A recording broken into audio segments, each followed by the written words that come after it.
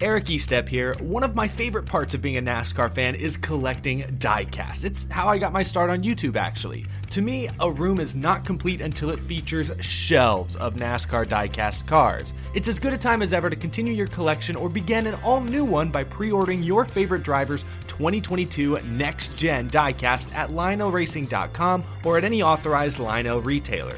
Lionel is the official diecast of NASCAR, and don't miss Lionel Racing's NASCAR Authentics diecasts at a Walmart or Target near you. Not only is Lionel the official diecast of NASCAR, but they're also official supporters of the Out of the Groove podcast network. So what are you waiting for? Head to LionelRacing.com to order your favorite driver's 2022 diecast.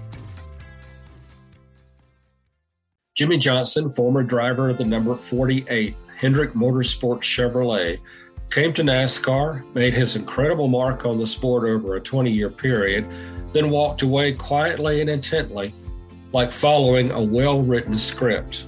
The native of El Cajon, California, calmly went about his business of racking up 7 Cup Series titles and 83 victories from 2001 through 2020 as easily as reading the newspaper. Then he stepped away from the spotlight and moved to IndyCars, where he plans to hopefully find his piece of glory and fame before leaving the driver's seat altogether. He was so vanilla in his delivery of wins and championships that possibly some of his accomplishments weren't taken as seriously as they should have been. He was as smooth, easygoing, almost matter-of-fact about it all. The Johnsons were a normal, hardworking family. His mother, Kathy, worked as a school bus driver part-time, and his father, Gary, operated heavy machinery. The oldest of the sons proved he could handle the 50cc motorcycles by the age of 5 and won his first championship at the age of 8 while racing the larger 60cc motorcycles. Johnson also spent years racing trucks both off-road and in stadiums, winning his first championship there at 17 before graduating from suburban San Diego's Granite Hills High School in 1993. By 1998, Johnson entered what was racing's American Speed Association, where he won Rookie of the Year honors. Then in 2000, he moved to NASCAR's Busch Series, where he raced to 6 top 10 finishes and finished 10th in points. All told, he had 93 starts in the series, logging 1 victory for team owner Stanley Herzog at Chicago in 2001. Johnson entered the NASCAR Cup Series full-time that year after being recruited to drive the number 48 Lowe's Chevrolet Monte Carlo owned by Rick Hendrick and 4-time Cup Series champion Jeff Gordon. By the end of 2006, he had 23 wins to his credit, as well as his first Cup Series championship. The magic with crew chief Chad Knaus really began to gel, as by the end of 2010, they had 5 Cup Series championships. 2 more titles followed in 2013 and 2016, equaling the efforts of 7-time champion Richard Petty and the late Dale Earnhardt. Wanting to desperately master just 1 more title to make it 8 Cup Series titles, Johnson fell short, struggling to capture wins in his final 3 seasons before leaving NASCAR competition at the end of the 2020 season. Still, he will always be remembered as one of NASCAR's greatest ambassadors and NASCAR's quiet and most beloved champions.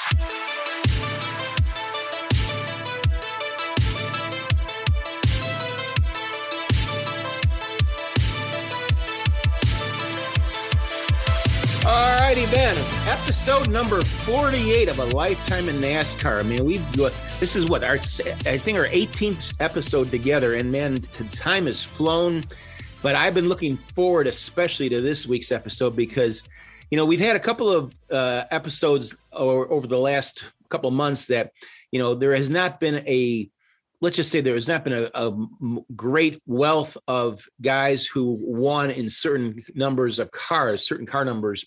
But man, we've got a guy today that we are going to talk a lot about, and that is the former driver of the number 48, the 7-time Cup champion, Jimmie Johnson, who now is in the IndyCar series. We're going to talk a lot about Jimmie here in the next half hour or so. And I guess the best place to start off with, Ben, is, you know, Jimmie came from such an unpredictable background. You know, he started out in Southern California, where he grew up outside of San Diego. He was actually an off-road motorcycle racer for a long time. And then he also did some off-road racing in four-wheel cars. And then he eventually got into the ASA series, and then he came to NASCAR. But, he came in such a unusual route. I mean, he's not from the South or Southeast. He really didn't get into stock car racing until he got into the ASAs. And for him to become one of the greatest drivers the sport has ever seen, tied with Richard Petty and the late Dale Earnhardt for the most championships per driver, which is 7. Jimmie just came so far, so fast. And, the one thing that I always like to think of when I think of Jimmie Johnson is not only is he a great and gracious champion, he is just a great human being. I mean, very down to earth. I mean, you can talk to him about anything. There's a lot of drivers, obviously you and I know that we've come across in our lifetimes that, have been very, they can be boisterous. They can be, as I like to say, loud.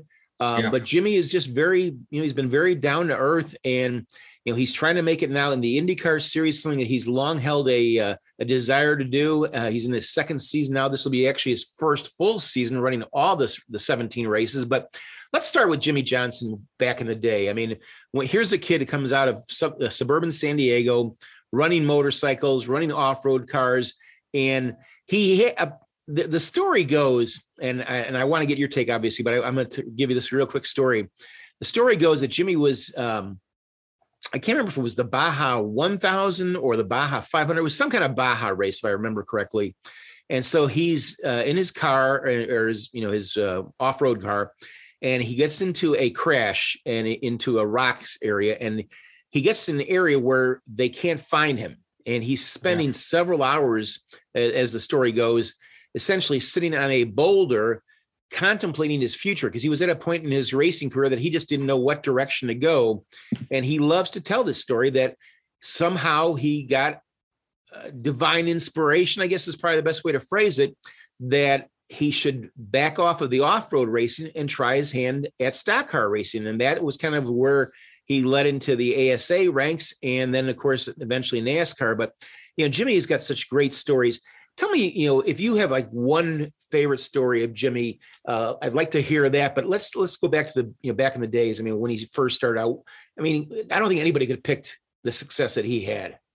Oh, yeah, absolutely, Jerry. And, the story you're referring to, if I'm telling it correctly, it was a 24-hour Baja race. Mm-hmm. And and that's as simple as it sounds. If I'm telling it correctly, if I'm talking about the same race, he basically fell asleep. He was actually driving, and it was one of those 24-hour races, and he fell asleep and he crashed. And and so they were in a remote area, and it's like, well, I don't know, are they ever going to find us? What are those deals? And so he kind of had plenty of time to sort of think about his career, think about, is this really what I want to be doing? And, and to put all this in perspective, I mean, we're talking about San Diego versus Rockingham, okay, right. For Charlotte. I mean, this is so far removed from the NASCAR realm or arena, if you will. And you think, well, how did a guy like Jimmie Johnson, of all people, end up in NASCAR? Well, I mean, of course, he had been watching NASCAR races with his dad there in San Diego, even though he was working in that end of it. And, of course, had connections with Chevrolet because he was getting some funding from Chevrolet on that end of things. And so one thing led to another, but he still had to, it wasn't handed to him. He still had to come over to the East Coast and get the right connections and meet the right people. And that's how it all came together for him. It wasn't just, they didn't say, here's the greatest car, here's the greatest team, you're the Jimmie Johnson, this is what needs to happen for you. We're going to just hand it all over to you on a silver platter. That's not the way it works. And so he did drive in the ASA division, the American Speed Association division. He did go into the Busch Series and worked his way into the Cup Series, and basically was discovered by Jeff Gordon because he saw what kind of success this kid had. But I mean, the thing that, talking about Jimmie, every time I've talked to Jimmie, and he came into the Cup Series in 2001, so we're talking 20 years ago. Mm-hmm. I mean, I have never really seen him upset. And then the times that I have seen what you would classify as being upset with somebody, you just want to say, up it a little, because, he never really I've never seen him, quote, angry at anybody. And he's always had this personality of being, and I hate to use it, I know he gets tired of people saying it, but it's sort of like a vanilla type personality. Mm-hmm. And what, I've always admired that about Jeff. I've always admired that about Jimmie, that I've been in many press conferences, and you have also, where someone honestly would ask a question, and they didn't mean it in a bad way. They didn't mean it. It was maybe in an uneducated sort of way, where they would ask a question that was, well, not very educated, and almost to the point of saying, does a stock car have four wheels? Almost one of those types of questions. Right. And they would never look at them and say, "You're just, why would you ask such a question?" We've been on that end of it. You and I both have. Yep. And they would say, well, yes, they have four wheels, and they have four tires, and they have, in the past, 5 lug nuts, not now, but they would answer them respectfully. And Jimmie has always been that way, no matter how hard the question was, how left field the question was. How dumb the question was. He would always answer it that way, and in a very respectful manner. And so people would say, maybe take that to mean, well, you're just not aggressive. But believe me, the guy could drive the wheels off of a race car. He's proven that. 83 victories in his career, 7 championships. But the way his personality has always been, it was sort of like swept under the carpet. You follow what I'm saying, yes, here, Jerry? Because definitely. It's like, because of that lack of aggression outside the race car, people would think, well, he won 7 championships, good Lord. And 83 races, he tied Cale Yarborough for the number of wins in the Cup Series. But he's just a vanilla sort of guy. So he comes into the Cup Series. He does his thing for 20 years. He waves to the crowd, steps out of the 48 car, and goes and tries his hand at Indy cars. Mm-hmm. And it's almost like you saw him, but you didn't see him. It's sort of like a smoke and mirrors thing with Jimmie. But the nicest guy in the world. But I can tell you firsthand, we had this long, in-depth conversation once about the fact that he does not like mayonnaise. He absolutely cannot handle mayonnaise. And it's like, what's the deal, bud? It's like, what? No, I cannot do mayonnaise. I'll do mustard, a ham sandwich, but I cannot do mayonnaise. What about Miracle Whip? Miracle Whip, that's what I eat, yeah. No, it was just, I think we were sitting in a press conference, after a press conference at Charlotte Motor Speedway. And I was talking about something off the wall, and he's like, dude, what is the deal? Why did you put mayonnaise on that ham sandwich you're having? It's like, because I always eat mayonnaise. It's like, no, man, you can't. Mayonnaise, yuck. It's like, well, you do not. What's the deal? Do you not have mayonnaise in San Diego or El Cajon? What's the deal? No, yes, we do. But yuck. So you'd have thought I shot him or something. That's like that line Clint Eastwood had in one of, I can't remember which Dirty Harry movie it was. I think it was this. I don't know if it was actually Dirty. It might have actually been Dirty Harry, the first one. But he's talking to his partner who's eating a hot dog with ketchup on it, and this classic line, kind of like what you're saying about Jimmie with mayonnaise. Clint says to his partner, he says, nobody should have a hot dog with ketchup on it. Yeah. What's wrong with you? I remember the movie. I just don't remember the title. But right. It's one of those times when Jimmie did this little shiver. It's like, okay, calm down. We do that in the South. Okay, relax, dude. It's going to be okay. But it's just, he's just a very down to earth guy. And if you were under a rock and you had no idea who he was, and he walked into, say, a restaurant or a convenience store and ordered a pack of gum, or I want to pay you for my gas. I mean, he's just that kind of guy. Very calm, very relaxed. Somebody that you be honored to be around. Always. He's just. And if you ask him for directions to go to a local supermarket or something, just go down this road, take a left, go down about 2 miles, take another right. And you'd never, okay, see you later. Have a good day. And just don't buy mayonnaise. Yeah, just don't buy mayonnaise. Yeah, that's right. So just a super, super nice guy. And it's just, believe me, you wouldn't put 7-time champion aggressive 200 miles an hour on backstretch at Daytona, battling for position. You don't put that together with Jimmie and his personality. Well, let me ask you a question. And this is, I don't often deal with intangibles, but I'm going to bring this up because this is something that's, I don't want to use the word bothered. This is always, I guess I'd say I've always questioned this. That's probably a better way of saying it.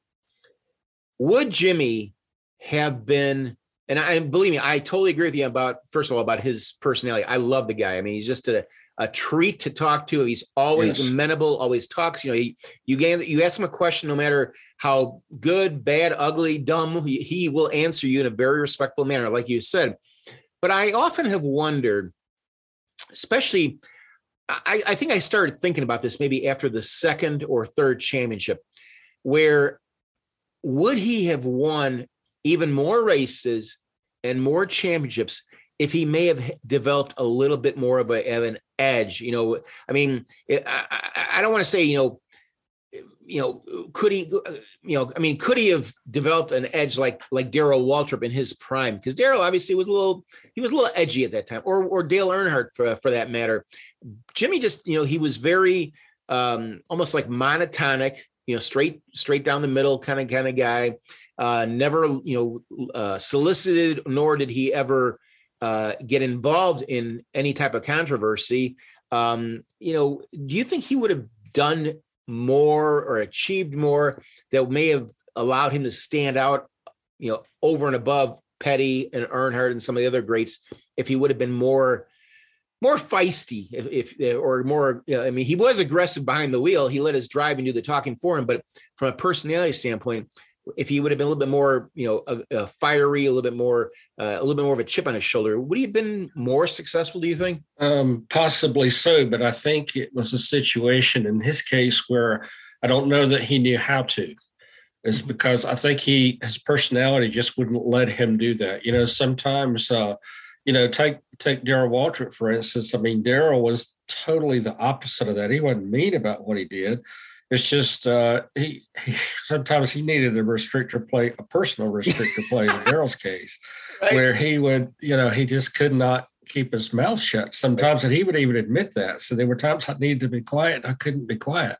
Where in Jimmie's case, he would say, "Okay, I'll keep my mouth shut for now, but I'll just do what I can do on the racetrack and show them what I need to do." And let me say this, Joey, I'll use myself as an example of what you're talking about. Mm-hmm. When I'm behind the microphone, a lot of times when I'm doing like national TV type stuff, or when I'm doing maybe sometimes even this podcast, I have to struggle to get a little more vibrant about mm-hmm. what I'm trying to say. Mm-hmm. My personality is, I'm not one of the loudest guys in the room. I'm very happy being in the back of the room, and right. I'm not a Darrell Waltrip type. I consider myself more of a Jimmie Johnson, quieter type person. Mm-hmm. So I can relate to what Jimmie is. It's a real struggle to get that way. Okay. It's a struggle for me to get excited about what I'm trying to talk about right. sometimes. And so in Jimmie's case, it was very much the same way, that it's all you can do in those cases to get to voice more than you have. And I think Jimmie's very much that way. He's so laid back and he's so calm and quiet. And I think that's again, what I said before. I think that's what strikes me the most about Jimmie. He's done so much on the racetrack, and he's the envy of thousands of race car drivers that have run in the Cup Series. But so much of his accomplishment has, I won't say been overlooked, but maybe not appreciated. Appreciated, right? Agreed. Yeah, because he has done so much, but yet he hasn't done what you're talking about. Stood there and beat his chest and said, "Look how great I am," because it's just not his personality to do that. But he's won 7 championships with right there on center stage with Richard Petty and Dale Earnhardt. And if you look at those two guys, they scratched and clawed mm-hmm. those years to win those championships. And I have to say, Jimmie made it look a little bit easy. I mean, he won 5 in a row from 2006 to 2010, and then came back in 2013 and 2016 to win the other 2. And wow, I mean, he's like, oh, okay, there's another championship for Jimmie. It's just, he just made it look easy. And it wasn't easy, but he made it look easy. Well, I'm going to ask you a question, and it's going to sound like an unfair question, but I definitely mean it with all fairness. Uh-huh. When Jimmie won, particularly those 5 championships in a row, which obviously is one of the probably the most difficult records that will ever be broken. I mean, there are guys, I mean, I could see Kyle Larson potentially doing it, but the point is this: when Jimmie won those 5 in a row from 2006 to 2010, unfortunately, at that time, the same time, is when we started having big problems with the overall world economy, the global economy. We started seeing teams fold. We started seeing a significant downturn in attendance and even just attention to the sport on TV by fans. TV ratings went down. We had that recession that started in 2007 all the way to about 2009 or so. I remember very clearly that the 2008 season in particular, I mean, I was one of many people that was laid off at the end of that season because of the economy. But we saw a number of people, in race teams that were laid off. We saw a number of race teams either scale back or just completely go out of business. And again, this is, I'm trying not to make this an unfair question to you, but could Jimmie's lack of notoriety, and it's hard to put the words lack of notoriety in the same sentence as a guy who won 83 races and 7 championships. But I mean, could the lack of notoriety stem from the fact that he was so successful at a time when NASCAR was in a very significant transitional phase and also a downturn phase in terms of attention, TV ratings, and that kind of thing? Well, there might have been some factors according to that, but I also think there was a tremendous amount of chemistry between he and Chad Knaus at that time. Mm-hmm. If you think back to Cliff Daniels, when Cliff Daniels was his crew chief in the final year in 2020, they couldn't connect. They just could not make anything work. Right. But you look at 2021 with Cliff Daniels and Kyle Larson when they won 11 victories. So I think chemistry is so much a part of what we see in the Cup Series, well, Xfinity and trucks also, between crew chief and driver. And Chad and Jimmie did have that tremendous chemistry. There were times they got on each other's nerves. Mm-hmm. Mm-hmm. There were times when you could look at, go back to audio, and Chad would basically hint about how to drive the car and do this, do that. And Jimmie would say, you do your job and I'll do my job. And we'll do, okay, sorry, that kind of thing. Right. And they did get on each other's nerves. But I mean, that's like a good marriage. There are times that you have to have a blowout, if you will, and that doesn't mean you don't love each other. It's just that sometimes you get on each other's nerves and you have to kiss and make up, and that's what they had to do a few times. But back to your original question,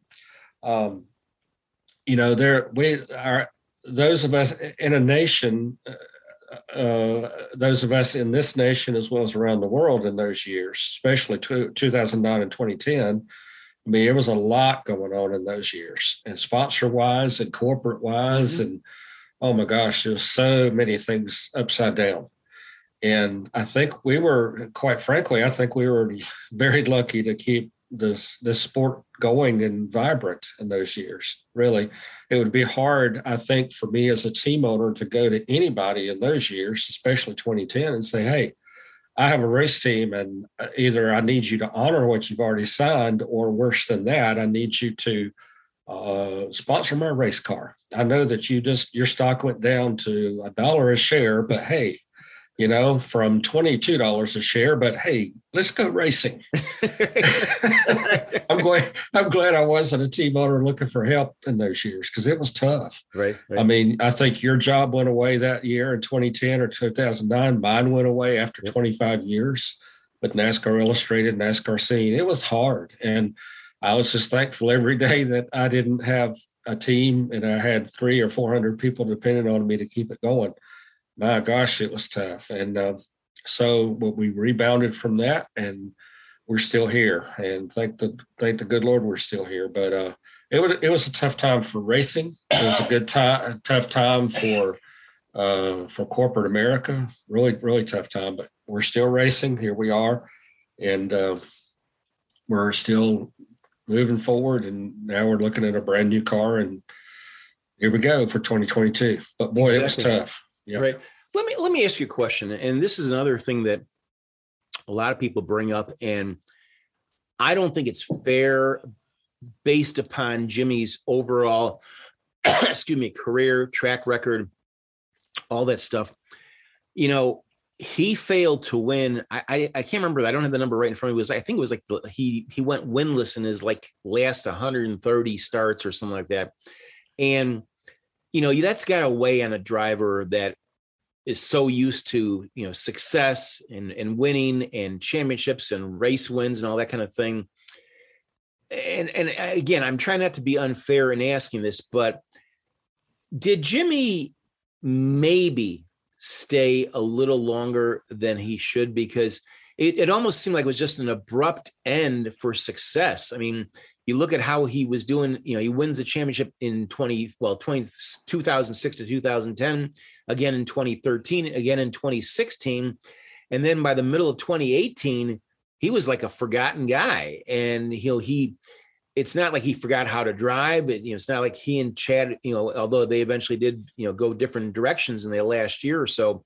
But, the fact that he still believed he could win championships and just couldn't do it. A lot of guys have stuck around in this sport, and I'm not going to mention any names. We did talk about this a little bit off the air, but you know who I'm talking about. There are certain drivers that, have stayed longer than they probably should have. But to me, Jimmie was still, if not in his prime, certainly not far from his prime, 2017, 18, 19, and 20. He just didn't have the success. Do you think he did overstay the time he should have stayed in NASCAR, or do you think that, what was his philosophy, I guess, of staying to maybe try to right the ship, and the ship just never was able to get righted, if you know what I'm saying? Yeah. I think he was in a very unique spot, and it was how many people are in the world? 6 billion people. Right. And he was in that one unique spot. I'm the only guy on earth that has a shot at winning an 8th Cup Series championship. Mm-hmm. And I need to stay as long as I can and try to win it, because obviously Richard Petty is not going to win it, and the late Dale Earnhardt, that's not going to happen, of course. And, and so I'm in a place where if I could just somehow get that 8th title, then I could step away. And so I've got a great team, and I've got a great car. I've got a great team owner. I've got one of the most potent race teams on earth, and I just got to try to do it. So each time you enter a race and you try to win, okay, well, let's go next week, and let's go next week, and let's go next week. And you continue to try it. If that 7th title had not been on, or excuse me, the 8th title had not been on the line, okay, maybe he could have possibly stepped away sooner, but I know that I know for sure it was very much on his mind to try to pull that off. And, maybe he did stick around a little bit longer than he should, but, he was, again, had a great team, great car, great team owner, had proven that he had won 7 championships with his well-oiled operation, and we had a missing ingredient or two, not starting completely over with a brand new organization, brand new everything.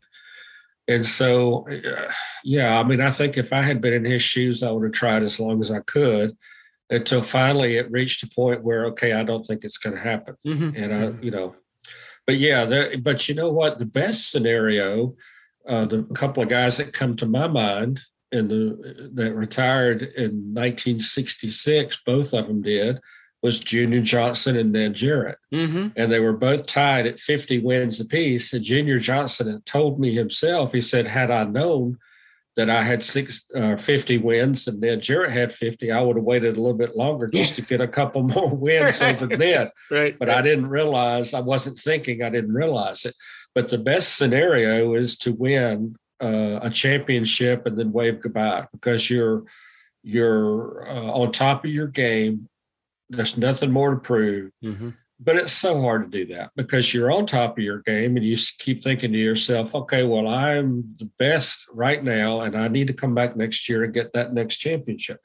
So it's so difficult to step away when you're on top. But that's the best scenario is, could he have stepped away in 2016? Well, sure. But everyone would say, well, whoa, wait, hold the phone.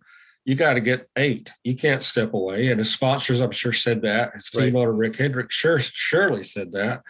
So, yeah, I mean, that's my take on it. I mean, he had to try as long as he possibly could until, in his heart and soul, he sits down on the deck with a glass of wine and says, you know what, I don't feel it. I don't think it's coming. And that's the question he had to answer to himself. So now, moving out of the Cup Series into the IndyCar Series, that's a bucket list thing for him. I'm sure he just wanted to try it before he finally says, okay, I'm done racing and I'm going to move on to other things. So that's where he is now. You raise a number of good points, but the one thing I want to kind of zero in on is the IndyCar aspect. When he announced that was, that 2020 was his last season in NASCAR, it was not how do I phrase this? He didn't get the going away, I think, that other guys like a Jeff Gordon did when he announced he was retiring. Jimmie just, there were certainly acknowledgments. There were certainly, well wishes. There was, some tracks gave him going away presents, all that kind of thing. But I think that he shocked, and I do mean the word shocked, everybody when he announced, I want to say August, I think, or maybe September, I believe, of 2020, that he was going to try his luck at IndyCar the following season. And, here's a guy at the time, he was, I think, 44, 45, whatever it was. He shocked everybody by saying he was going to go to IndyCar. Now, admittedly, the first season last year, his rookie season in IndyCar, didn't go anywhere near, I'm sure, what he had planned, and certainly did not meet the high goals and expectations he has as a race car driver, period, not just in IndyCar. He had, I think, his best finishes. He had 2 17th place finishes. That was it. He raced in 12 of the 17 races that were on the schedule. He did not do ovals, which I think a lot of people still question that because, his success in NASCAR was primarily on ovals. And Tony Kanaan would fill in for him at places like Indianapolis. Jimmie did not run the Indianapolis 500 last year. 2022, we're just getting ready to start the season. They started February 27th down in St. Petersburg, Florida, the IndyCar Series. Jimmie will run all 17 races, including the Indy 500. This is also, to use the well-worn phrase, a contract year. He has a 2-year deal with Chip Ganassi. The first year obviously didn't go quite what I think everybody expected or had hoped for. What about 2022? I mean, is this a make or break year for Jimmie, or how do you kind of see, will he continue racing in IndyCar after this season if he does have a much better season? I mean, how do you kind of analyze what 2022 is going to look like for Jimmie Johnson? Well, he's got a year under his belt in the IndyCars. I sort of think it could be a make or break year, but here's my concern. I go back to, and I wish, believe me, Jerry, when I say this, I wish Jimmie all the best in the world. I want him to be successful in IndyCar is I wanted him to be able to go to victory lane as much as possible. I want him to succeed in this, okay? But there's always been a concern for me on this venture. And I go back, and please understand, I don't wish anything negative towards Jimmie doing this at all, but I have to go back to Neil Bonnet. Neil Bonnet in 1994, everyone said, okay, it's time to stop. And Neil said, no, I need to keep going. I need to keep trying. I'm not ready to stop. I need to keep doing this. We saw what happened to Neil. Yep. And he passed away in a crash during practice at Daytona. I'm not saying that's going to happen. I'm just saying that what, other than a personal milestone, what do you have to prove? You're a 7-time Cup Series champion with 83 wins. I mean, what's the ultimate goal? Do you want, maybe I don't know this, and maybe there is something that's been said. Do you want to spend the next 5 years in the Indy cars? Do you want to win the Indy 500? Do you want to win a championship? Great, all well and good if you do. Wonderful. But I love you. I don't want to see anything go wrong, okay? And I'm not saying something will go wrong. I'm just saying that you have great success in stock cars. It's just a concern. I apologize for bringing up a negative here, but I just want his safety to be number one on the list. And I agree. This could be 2022 could be a phenomenal year for Jimmie. Let's put that out there. I want that to be the positive we're talking about here. But Indy cars are much different than stock cars. And I don't know. I don't want to leave this with a negative tone. It's just that what is the outcome? What is the ultimate goal here? That's the question. Right. Exactly. That's the question, because you've got a 7-time Cup Series champion that has done it phenomenally on the NASCAR side. I want him to do the very best he could possibly do on the IndyCar side. Sure, I'd love to see him to win the Indianapolis 500. I think that would be a tremendous story. And if that happens, I want him to stand up and say, okay, I'm retired. Yeah, exactly. Right. So anyway, I just want it to be a really good Cinderella type finish to his career. That's what I want to see happen. And he's just a phenomenal person, phenomenal friend, phenomenal driver. I've said this throughout this entire podcast of how little there's something missing about how much he's accomplished, and there should have been a lot more hype to that, I guess is what I'm trying to say. Do you agree with what I'm saying? I do. And, will Jimmie stick around after this contract? The year of this 2-year contract. I mean, a lot is riding upon the success or lack thereof. If he doesn't have the success, I still think he's going to probably have at least 1 or 2 more years. However, that being said, you've heard him say this numerous times, especially when he made this announcement that he was going to go to IndyCar, and then the continual progression of the transition that he's made into IndyCar. He almost always says about his 2 daughters, how by going to IndyCar, he essentially cut his NASCAR schedule by more than half. He has more time to spend with his family. He's enjoying his time. He's enjoying watching his kids grow up and being there. And he races half the season. Great. He's a great ambassador, not just for IndyCar and NASCAR, but just the motorsports or all sports world for that matter. I mean, he's just such a great role model in that. I'm going to ask you a question that I've been thinking about this the last couple of weeks, and I don't know why I've been thinking about it, because it doesn't really play to what we're talking about for this season with him in IndyCar. But we saw in 2021, I think, what was it, back in June, I want to say it was, we saw Jeff Gordon announced that he was leaving the TV booth and he was going to become the number 2 man at Hendrick Motorsports and eventually probably replace Rick Hendrick when he decides to retire as the number 1 guy at Hendrick Motorsports. What about Jimmie Johnson after his foray into IndyCar? Do you see him coming back, particularly into NASCAR, in some kind of a, maybe not necessarily an ownership capacity, but certainly a management / administrative / official capacity? I mean, could he come back? I mean, I don't know if there'd be room for him at Hendrick because Jeff's going to be there. Could he become somebody within the NASCAR hierarchy of the administration? And, it just hit me now as I'm talking about this. It just dawned on me. What about Jimmie Johnson at some point maybe replacing Jim France as the head of NASCAR? Because, I mean, what better person to succeed Jim France? Jim's still, I think, Jim is 73, I think it is, if I remember correctly. So he's still got, several more years that he can be a great leader in this sport.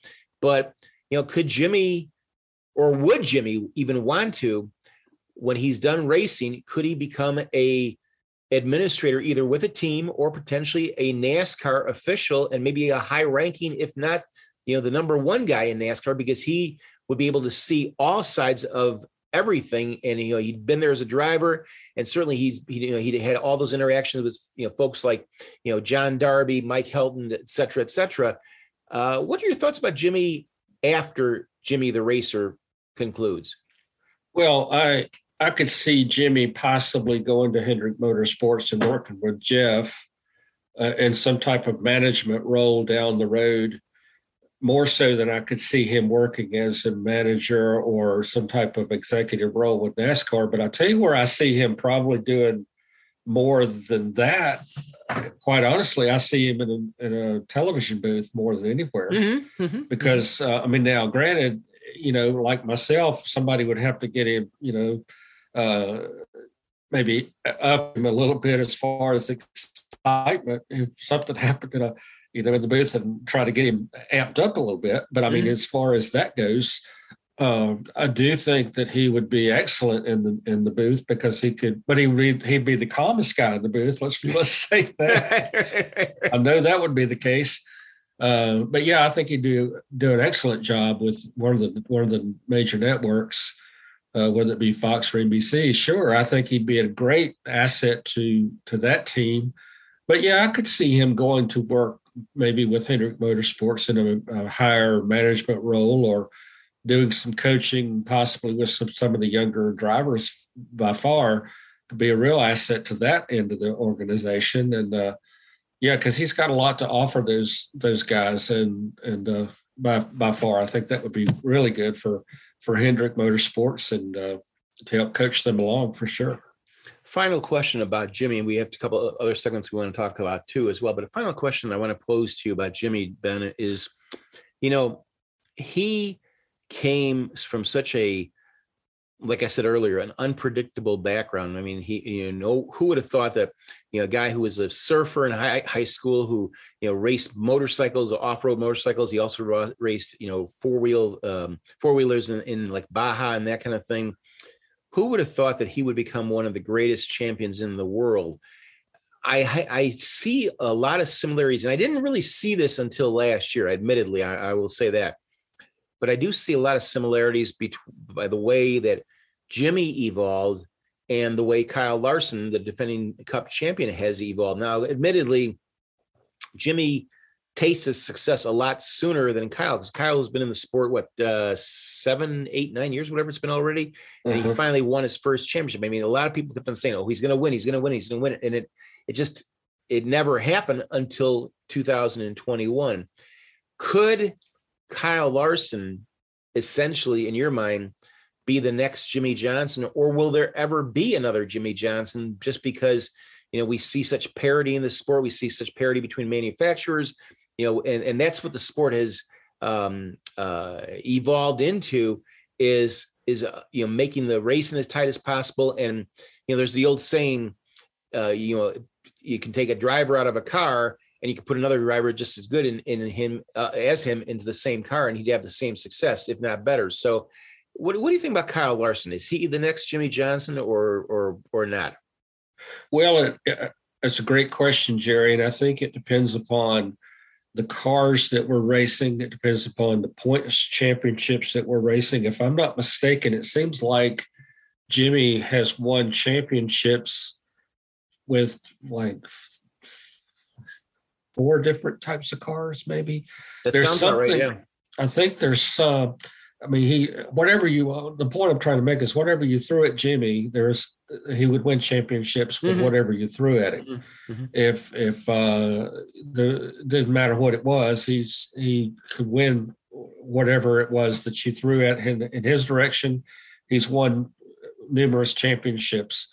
And so, but it all depends on what we're racing. It depends on the schedules. It depends on the types of cars. It depends on everything. So it's possible that you would have Kyle Larson win that many championships. You got to consider his age. There's so many factors to that. Well, he's only 29. That's the thing. I think a lot of people are not really seeing that. Kyle's only 29 years old. I mean, he's got a good 10, maybe 12 years ahead of him. I liken him kind of like to a Kyle Busch, because Kyle's 34, I think now, and he's got a couple of championships in his back pocket. I think that Kyle Larson, he finally got over that hump. He got that first championship.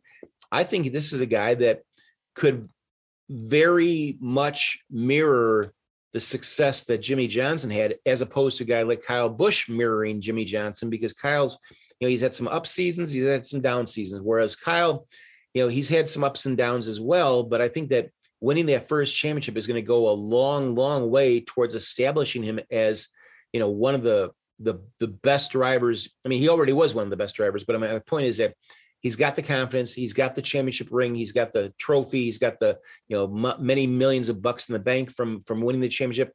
I think that, at the age of 29, going on to 30, Kyle Larson could definitely go out and win, I'm going to say, at least 3 to 5 more championships. I think that he has that capability. Yeah, well, I agree with you, but I mean, and this is hypothetical to the maximum. Mm-hmm. Here we are in 2022. Are we going to be racing electric cars in 2032? Right. Or 2027 or 2025? I mean, we don't know, because there's so many things that they're moving so quickly, more so than ever right now. So, I mean, there's so many factors that could be put into play. Where will we race? What are we going to race? What are the rules going to be? All these different things. So, yeah, it'll be interesting to see what's going to happen. But yeah, I predict by 2032 we will be racing electric cars. I really do. And so, I mean, look at just the amount of change that we've seen to the race car that's coming up for 2022. So in 5 years, how could that work out for us? What's the race car going to be like? So what are the drivers going to be like? So it'll be interesting to see how all this comes down, Exactly. All right. We've talked so much about Jimmie Johnson, but we're in our next segment of the show, we're going to talk a little bit more about Jimmie Johnson, directly and indirectly, because we're going to talk about the car number 48. This is obviously episode number 48 of a Lifetime in NASCAR podcast. And we like to focus in on the car number that is equivalent with the episode number that we have for the podcast. And so, of course, this is episode number 48. Ben, let's talk about number 48. Obviously, Jimmie Johnson, 83 wins. I mean, goes without saying, but this car number has had a very good history with some significant guys in it. Let's tell us a little bit more about the 48. Okay, sure. Well, Jerry, number 48 is the way it came to Hendrick Motorsports is very, very simple. It was the doubling of the number 24. They had so much success with Jeff Gordon.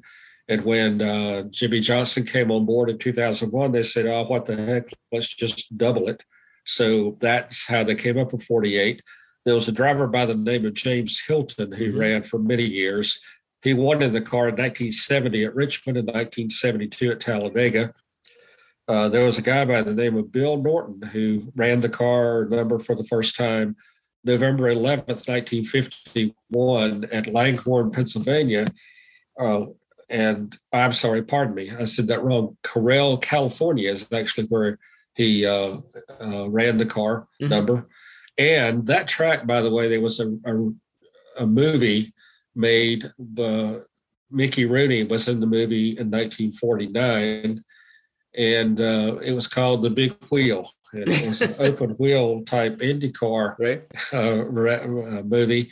And so that, if you ever want to look it up on YouTube, I think you can find it. But that's the particular racetrack that this Bill Norton ran that particular race on. And so that's the first time it actually ran as far as that particular car number. That's interesting. Yeah. Now, actually, the 48 goes back even further than that. You said 51 with Bill Norton. It actually, for the first time ever, was raced in 1949, and that was who, Ben? Oh, that was Lee Schmidt, September 11th, 1949. Let's see, and he finished 18th after starting 28th in that particular race. Right. Now, you mentioned James Hilton, and he was around the sport for a long time as a driver, team owner, etc. And he also is our driver of the week. Let's talk a little bit more about James Hilton. I mean, he's a guy that, in my opinion, he was a good driver, did not get the recognition that he probably deserved a lot of times, but also at the same time, he drove cars that, how do I say this? Because he didn't have the funding that other better teams had, he didn't have the kind of equipment around him that would have allowed him to win more races, to win more championship, to win a championship or even compete for a championship. But James Hilton as a whole, your thoughts about him and his time in the world of NASCAR. Well, he was a really, really neat guy that raced actually from 1964 to 2009. He ran the ARCA series after that for quite a few years. And sadly, we lost James on April 28th, 2018. He was coming back from Talladega Superspeedway in the early morning hours after running a race there, and one of his crew members was driving the transporter, and someone, I think, pulled out in front of them on the interstate and lost James and another person. I believe his son lost their lives in the crash coming back from Talladega that year. And it was so sad that we lost James in the accident. It was on the highway there coming back up towards Atlanta. But James was a longtime competitor in the NASCAR Cup Series, actually started 602 races in the Cup Series. As we said, he won twice, 140 top fives, 301 top tens, and had 4 pole positions. And one of the funny stories about James was I believe this was 1975, they had 40 cars that were going to qualify at Talladega. They had 40 cars in the field, but NASCAR required everyone to run 2 laps around Talladega. It might have been 3 laps. And so James kept saying, you got 40 cars in the garage, there's 40 cars in the field. Why do we have to qualify? It's just something you got to do, James. You got to do it. So what he did was, and he was a little bit of a prankster. So what James did was he got the car out and he went around Talladega's 2.66 mile racetrack at about 35 miles an hour. And for 2 laps, maybe 3. And no kidding, 35 miles an hour. And of course, the NASCAR officials were furious when he got back to the garage. And the kid said, James, what was that all about? And he said, well, you said I had to qualify, but you didn't say how fast I had to go. So as it turned out, they were not very happy with Mr. Hilton that day. That is a true story. And so needless to say, I think they probably made him start last in the field since he ran so slow. But James always had a cigar too, by the way. He was, remember that, Jerry? I always had a cigar. Yep. And, but yeah, just a really nice guy down, I believe he was from South Carolina, and always had competitive cars. He was a backmarker independent type driver for many years, meaning he didn't have factory support. But I always came to the racetracks, and then when it got a little too expensive to run the Cup Series, he ran the ARCA Series for many years. And like I say, we lost him in April 2018 in that highway accident, leaving Talladega, headed back home, and just a super nice guy. Exactly. I think I only interviewed James once, and I think it was a phone interview. That was, I don't know, maybe probably maybe like 2003, 2004. But yeah, he was very friendly, very, very friendly. And, like I said a few moments ago, had he had more competitive equipment, and, it's difficult when you're an independent operator or an independent team owner and you don't have that factory support to be competitive. But if he would have had, more competitive equipment and maybe some better sponsorship money, I think he could have made much more of a significant name for himself. However, that being said, and I said this in last week's podcast, and what you said about his record, over 600 starts in the Cup Series, and over 300 of them were in the top 10 finishes. And that goes back to what I said last week about, where I kind of draw the distinction of whether a driver is good or great or, mediocre, fair, what have you. I mean, to finish in the top 10 in more than half of the races you start, to me, that tells me that James Hilton was a very, very good driver. Yes, he was. And he had some very competitive, like you say, some very competitive finishes. Pretty good in the early 70s, I believe. In 1972, he finished second to Richard Petty in the points also. But I do want to correct myself, Jerry. I misspoke a minute ago. Bill Norton was the first winner at Corral, California, using the number 48, November 11th, 1951. First time used. Lee Smith at Langhorne, Pennsylvania. It was September 11th, 1949. So, okay, great. My apologies. Oh, no worries at all. And speaking of racetracks, so it leads us into the final segment of the Lifetime in NASCAR podcast. We do this every week. We talk about our track of the week, and a lot of these tracks have gone on and become, shopping centers, apartment complexes, subdivisions, etc. But while they existed, they had some pretty good history behind them. And so, Ben, tell us who our track of the week is for this week, episode 48 of the Lifetime in NASCAR. Yeah, the track of the week is Smoky Mountain Raceway in Maryville, Tennessee. It was on NASCAR's Cup Series, then Grand National schedule from August 13th, 1965 to April 15th, 1971. Among the winners, Richard Petty had the most victories there with 6. There's a half-mile dirt track that was later paved, and just some great racing there. I think Paul Goldsmith had some victories there. I think Fireball Roberts won some races, Rex White. And but yeah, it was just a great short track. And then when R.J. Reynolds Tobacco Company brought the Winston label to become the series sponsor, they cut out a lot of the short tracks and brought 29 races to the Cup Series. Most of those were super speedways, and a lot of those short tracks were cut out. But yeah, Smoky Mountain Raceway in Maryville, Tennessee was one of the great little short tracks that ran for several years. And of course, Richard Petty was the master of that one until it went away. Exactly. Well, Ben, I think this is probably I say this almost every week, but we keep on topping ourselves. I mean, this is episode 48. We had so much to talk about Jimmie Johnson. You've got your segment to start the show as well, where, that was fantastic. And, next week we have episode number 49, and it's going to be a very interesting episode because not just the car number 49, but we're going to be previewing, I guess probably is a better way, and the prelude, if you will, to the Bud Light Clash that's going to be at the Los Angeles Memorial Coliseum. I mean, NASCAR spent over $1 million constructing a racetrack, a quarter-mile racetrack around one of the most, the infield is one of the most iconic race or stadiums in the world. And this is also the start of the 99th season for Los Angeles Memorial Coliseum. I mean, they've obviously had a lot of racing in the past, primarily motorcycles. There's been some off-road racing, that they built, tracks within the infield, but they're going to have an actual legitimate NASCAR race. It won't be for points, but I think it's going to be very popular. And the thing too, Ben, is that really whoever came up with this idea, at first, I think a lot of people just go, huh?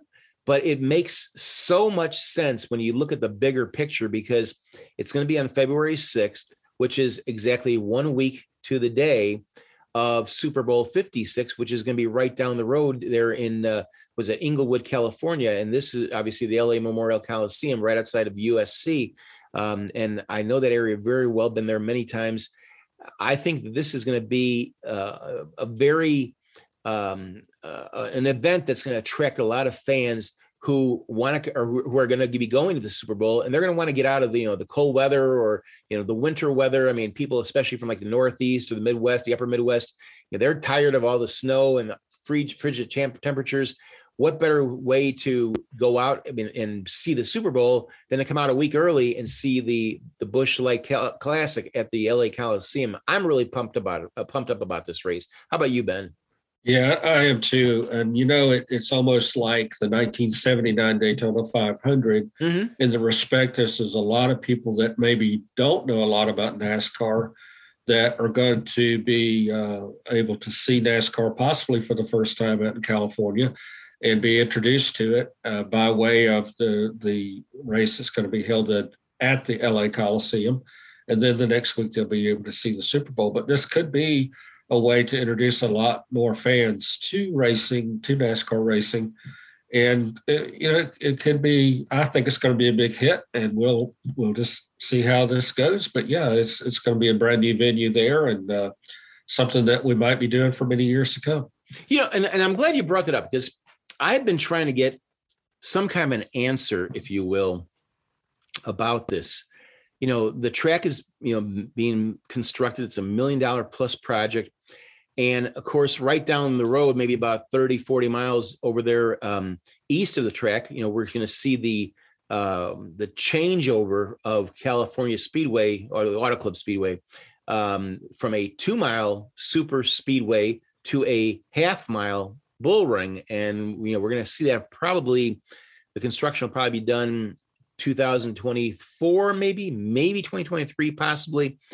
But this is the question I don't have an answer for. And I'm wondering if you've heard anything, and I'm sure a lot of fans are wondering about this as well, too. Will NASCAR somehow be able to keep the track they're building for the LA Coliseum and essentially have 2 races every year for points in the LA market back to back, or potentially maybe, one part in one season and the other part in the latter part of the season? I mean, do you see the LA Coliseum becoming a permanent venue for the Cup Series to run races on, in addition to the planned half-mile track that's going to replace the 2-miler track at Auto Club Speedway out in the eastern part of the LA suburban area? Well, if as I think we talked about this a couple of weeks ago, if I put $1 million into something, I would really not want to walk away from it. Yes, exactly. And so I hope I've had a really constructive meeting with the folks that own it, and I hope that we've signed a contract to say we're coming back and protect what I've spent my money on. So, I mean, that, the 3/4 of the track was already built, so to speak, as far as the grandstands and all those types of things. And so I've put my money into it, and it'd be great if they could use it for other things. And I'm sure there's got to be something in their back pockets to ensure that they're going to use it more than just this one time, or something on the schedule, a points paying race, maybe 2, something's got to be in the works. Yeah, I would think so. Exactly. Well, Ben, my friend, this, it's always a bittersweet thing we would love to go for another couple more hours, maybe a whole day we could do it, but we have to come to the conclusion of this episode 48 of a Lifetime in NASCAR podcast. As usual, great time with you, and definitely looking forward to talking about the Busch Light clash at the LA Coliseum next week. We're going to have a preview of that event, or we'll take up a good part of this podcast. We'll talk about episode number 49 and who drove the number 49, the success they had, as we've done every single week here on the Lifetime in NASCAR podcast. Ben, great talking to you again as always, and we will catch you next week on a Lifetime in NASCAR podcast right here. Take care, everyone. Have a good week.